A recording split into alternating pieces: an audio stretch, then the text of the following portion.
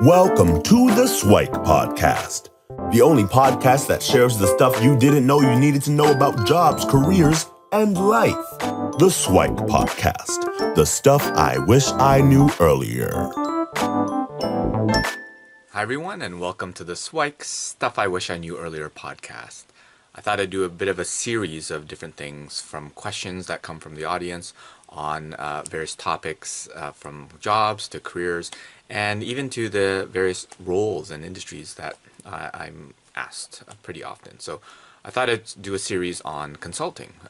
My background is in management consulting. I was with one of the big four, and a lot of folks ask me about consulting and also on how to get in, because I used to be part of the campus recruiting team. I used to actually lead it nationally for Canada, and a lot of folks ask questions. So I thought I'd do a little bit of a session here to demystify consulting a little bit for those that are getting into it, and then for those that want to actually get into a role, then what can they do in order to prepare themselves.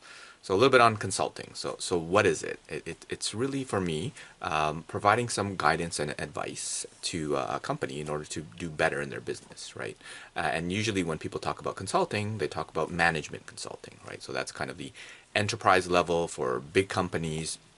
They're looking to transform their business processes, their new technologies, their people, and growing themselves, right? And consultants, what they typically do is they go into a company and they learn a little bit more about it and see what sort of options they have in terms of improving any different area, right? So it could be a technology transformation where they're putting in a new tool to help streamline the process. They could be changing a business process or evaluating which market to go into, different geography, different product, a new technology, new policy, new innovation that's coming up. Or it could be to change their people. So there's probably a lot of COVID consulting going on to help with what the whole work from home situation. And also when folks are trying to come back, like what sort of things would they need to do? And then ongoing, how do they reskill? How do they train? How do they make their folks better? Who's doing well? Who's being challenged from a mental perspective and needs improvement on that respect. Right, so there's all sorts of different areas where consultants can play, and generally speaking, you'll do and operate in any area. So I usually like to break it down simply into kind of like the strategy side and then the operations, right? And obviously it's a spectrum of it, where strategically you might work with the CEO of a company and figure out, okay, what direction do you want to take the company, right? Are you growing? Or do you want to pivot? Are there competitors that are coming in and doing something different, right? And do you have to change yourself or the technology or the people or whatever it is in order for you to grow into the future, right? And then once you figure out what that is, then you need to know some requirements, like what exactly do you need? Do you need more resources, capital, tool, money, training, whatever it is in order to make that happen, right? And then you'll go ahead and implement it, right? So there'll be a technology, there'll be training, there'll be processes and tools that will happen in order for that to happen. And then you'll actually go in and have it run, right? So you want to make sure you test it to make sure that it's working on a regular basis and it's you're able to continue on and there aren't any kinks. And if you want to constantly improve, then you go ahead and do that, right? And then you lend it into the operation side of it, right? So in that area, you do all those different things, and a consultant might go through the entire process. But generally speaking, you'll probably specialize in one or the other, right? You'll do kind of the strategy upfront, business case, and financial modeling in order to get that. And a lot of that work will be Excel. A lot of it will be using data tools, doing a lot of research, putting together a lot of PowerPoint decks in order to evaluate options, and probably creating some documents in there as well in order to say, okay, yeah, we all agree that this is what we want to do. And then as you implement it, then there's usually some sort of technology tool, training platform, or whatever that you'll use in order to make sure that you can roll it out to the entire company, whether it's kind of as a pilot and then expanding out, or as a kind of a big bang where everybody gets it at the same time, right? And then you'll probably use, again, more PowerPoint, more Excel, more different tools, depending on the type of thing that you're planning on doing, right? So the day-to-day for a consultant would be talking to clients, right? Understanding their needs, their wants, their goals, what's right, what's wrong, what they've done before, what worked, what didn't, and understanding what the direction that they need to have, right? So it can be quite interesting in order to be able to understand the different industries that you might be working with, because a consultant might focus on one particular industry where they might just be in financial services or in retail, in supply chain or whatever, or they could go across where they don't focus on any particular industry. Myself, I was in supply chain transformations. I was in the sourcing and procurement group. So we would do that in basically every industry. I would do it at a healthcare provider, at a bank. We would do it for a waste disposal company, for a real estate company, right? But all of them need to buy, and all of them need to hopefully do it better, right? So we would come in and provide some of those suggestions, right? And some people even niche down into both, where they focus on a very specific industry and a function or a competency, right? And they can do that, and they become kind of the foremost experts on it, right? Where there might be only a handful or maybe a large number of people that could do that particular work that's there, right? So some of the players involved in consulting, the typical ones are the big three, which are the McKinsey's, Bain's, and BCG. Then the next tier down are the big four, right? And not to confuse them, it's mainly named the big four because they actually are the accounting firms, right? So the Deloitte's, the EY's, the KPMG's, and the PwC's, those are folks that are also in the game and have generally a good professional services capability and a lot of consulting that they can provide. And then there'll be all sorts of other technology or full service companies like the Accentures and the IBMs of the world, the Cognizants, the CGIs and stuff like that.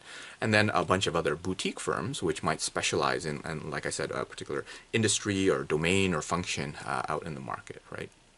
So typically when folks talk about consulting, they also talk about travel, right? So it used to be that a lot of consultants would be on a plane, they'd be at the client site, whether it's within the city, the country, or the continent, and even across the world, consultants would be traveling in order to meet the needs of the client because they are probably the top person, the most knowledgeable, the most experienced in a particular domain. Now, due to COVID, a lot of the travel restrictions have made everything remote. So it's changing the dynamics of consulting a little bit. So the type of work is pretty much the same, but obviously you're not necessarily on site. So it makes for a slightly different experience there, right? One of the typical discussion points is how much do consultants work, right? And they often work a little bit more than industry. And my experience has been where I had to learn kind of the technology, I had to learn the business, I had to learn the industry, in addition to doing my work, right? There was a discussion with one of my colleagues before that a year in consulting is kind of like 2 years in industry, right?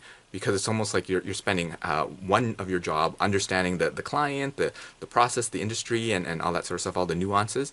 And then you do another job to actually do the work, right? To actually consult, provide research and analysis and advice and what have you in order to actually do the true consulting work, right? So it's not that it's actually the same experience, is that you're probably working twice as much, right? So instead of working a 40-hour week, you might work a 60 and 80-hour week just to keep up, right? And now it's not always like that. Usually there are busy seasons, usually when you start a project, when you're about to end the project, and then there's a lower period in the middle.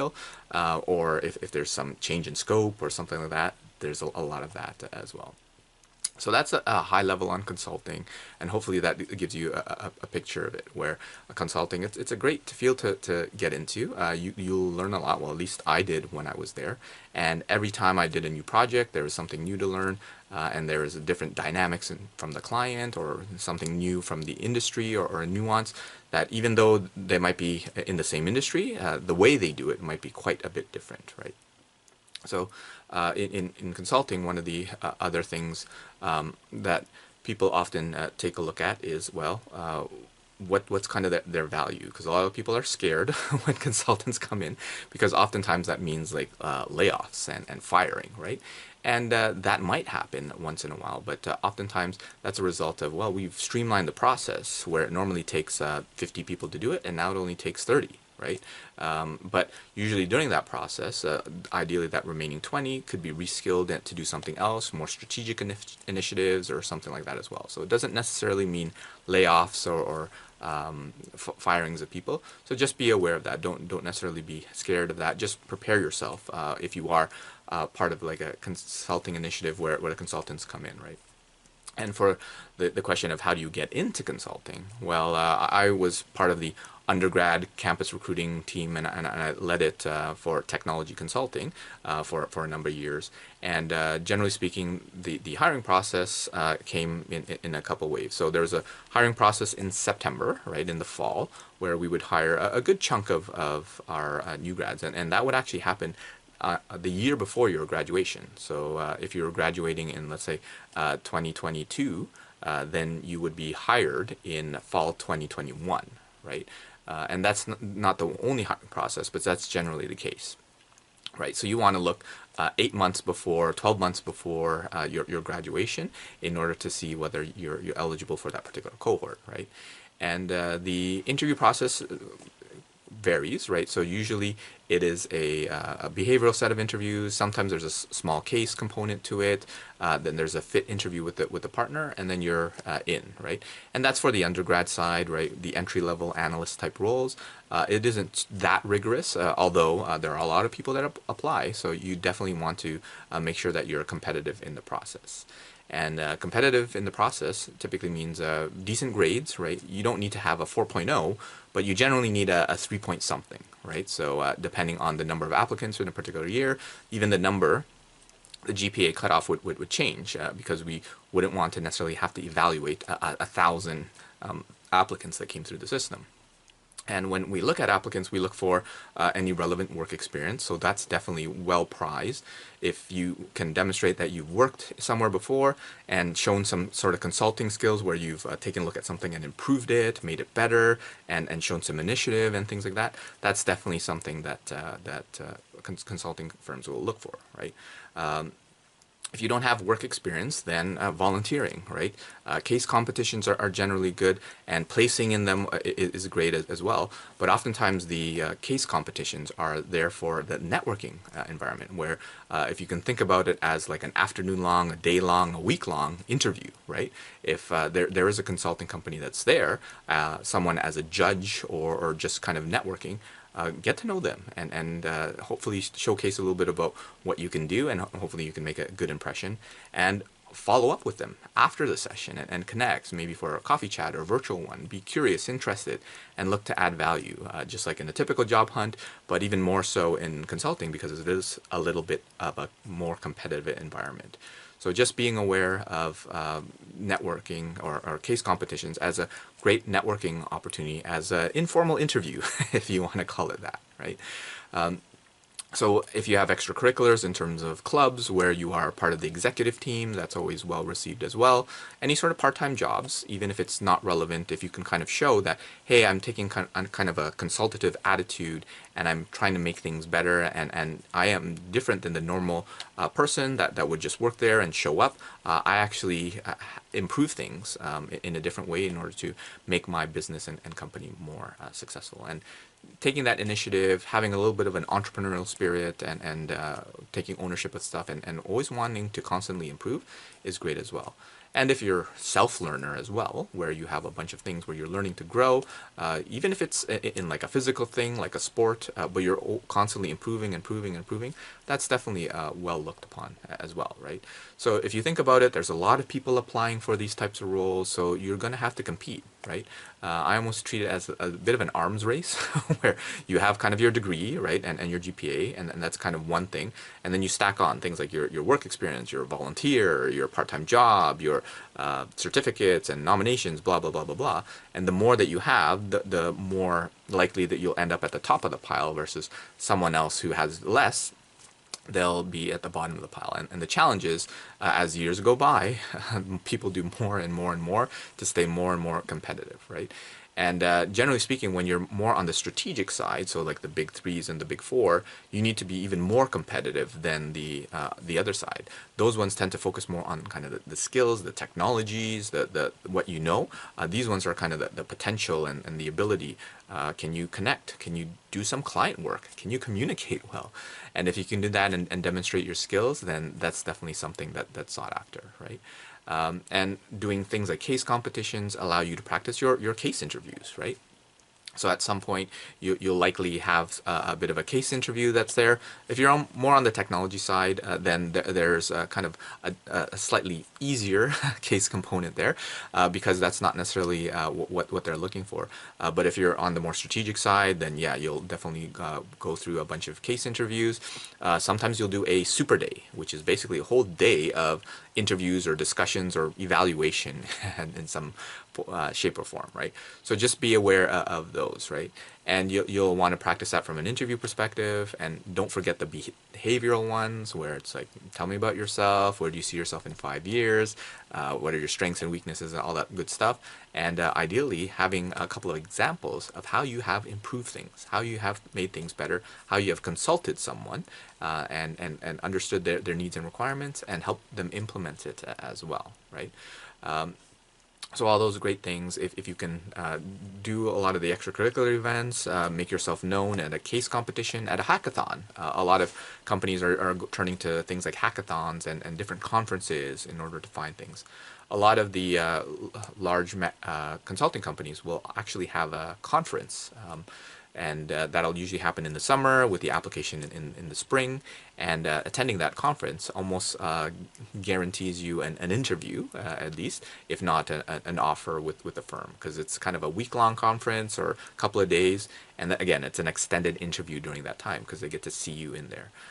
So that might be also, because the big four will also have different professional services like accounting and things like that, and oftentimes there's a small consulting contingency that also gets invited to those things as well, right? So if you are one of those people without good grades, then obviously you focus on those other things, right? If you have good grades, well, you also still want to have those because you still want to be competitive against the other people who are active in competitions and things like that. Because consulting companies tend to like a well-balanced person, right? So kind of instead of a 9 out of 10 and then like a 5 everywhere else, they want like 8s across the board, right? That sort of thing, right? So it is quite competitive, and if you can do that, then you're more likely to get in. So hiring will be generally in fall. There'll be another session in January, and sometimes throughout the year, but generally from an undergrad and a campus perspective, you have those 2 seasons. And from my experience, a lot of the consulting firms are actually trying to hire sooner. So it used to be in October, then it was September. Now I think they're hiring more in August. So just be aware of some of those timelines that might come about. And yeah, best of luck for you in terms of getting into consulting and connecting with folks. But it'll be a great and rewarding journey, and hopefully you'll be able to take that and make the most of the experience and have fun along the way. So that's a little bit on consulting and a little bit on how to get in, and hopefully you enjoyed the episode, and we'll see you again for another guide. Thanks for joining us on the SWIKE Stuff I Wish I Knew Earlier, the podcast. If you like the podcast, please subscribe on iTunes, Stitcher, or wherever you found this podcast. And if you can give us a review, that would be very appreciated. Feel free to contact me on LinkedIn at Lukidanu, Lukidanu, and the same on most social media platforms. And I look forward to hearing from you. Thanks. Bye.